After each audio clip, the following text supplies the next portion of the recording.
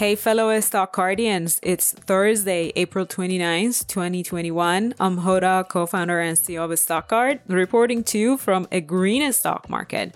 I dug into the stock market indices movements, researched 1-800-Flowers.com as a possible fit for value investors, and discussed why Teladoc's stock price drop isn't as worrisome as the market makes it seem to be.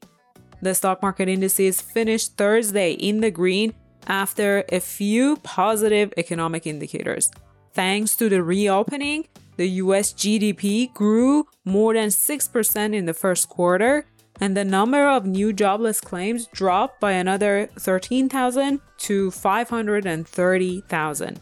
However, the drop was lower than expected, and the Fed's yesterday's remark about continuing to maintain its policies until we reach a sustained long-term inflation rate above 2% balanced off the impact of the positive economic indicators.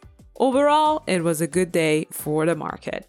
On top of the list of the most viewed stocks for the day, I noticed 1-800-Flowers.com, ticker FLWS. The ticker was up more than 20% today. It's the stock from my 4 Greener watch list, which is a list of stocks that have high growth potential, strong operations, solid track record of overperforming the market, and are also undervalued. The company reported its quarterly earnings today. It grew its revenue by 70%, and the net income for the quarter turned positive compared with a loss in the previous year. It also forecasted a good growth for the next quarter. Moreover, the company's board of directors approved new share buybacks, which can be a confirmation that the stock is undervalued compared to what the management believes as a fair share price for the company's stock. By the way, if you'd want to get a hold of my 4 Greener watch list, I leave a link in the show notes. There could be another solid company that is also undervalued that you may want to consider if you are a value investor. Shares of Teladoc were down more than 8% today. I own a few shares that I picked up on March 4th this year. The stock had another quarter with a bigger than expected loss, which led to several price cuts by analysts.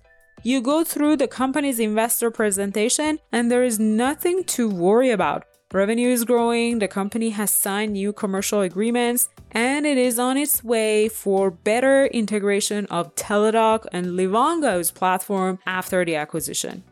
As we said, investors got spooked by the wider than expected net loss, but when you dig deep, you'll notice almost 90 million of the net loss is coming from stock-based compensation related to Livongo's acquisition as the employees of Livongo's stocks get vested post the acquisition.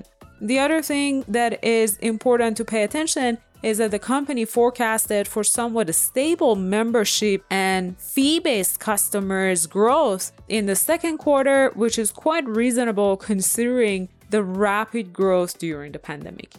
I believe this can be a buying opportunity for those long-term investors who are okay with the stock price volatility, taking advantage of the post-pandemic pullback.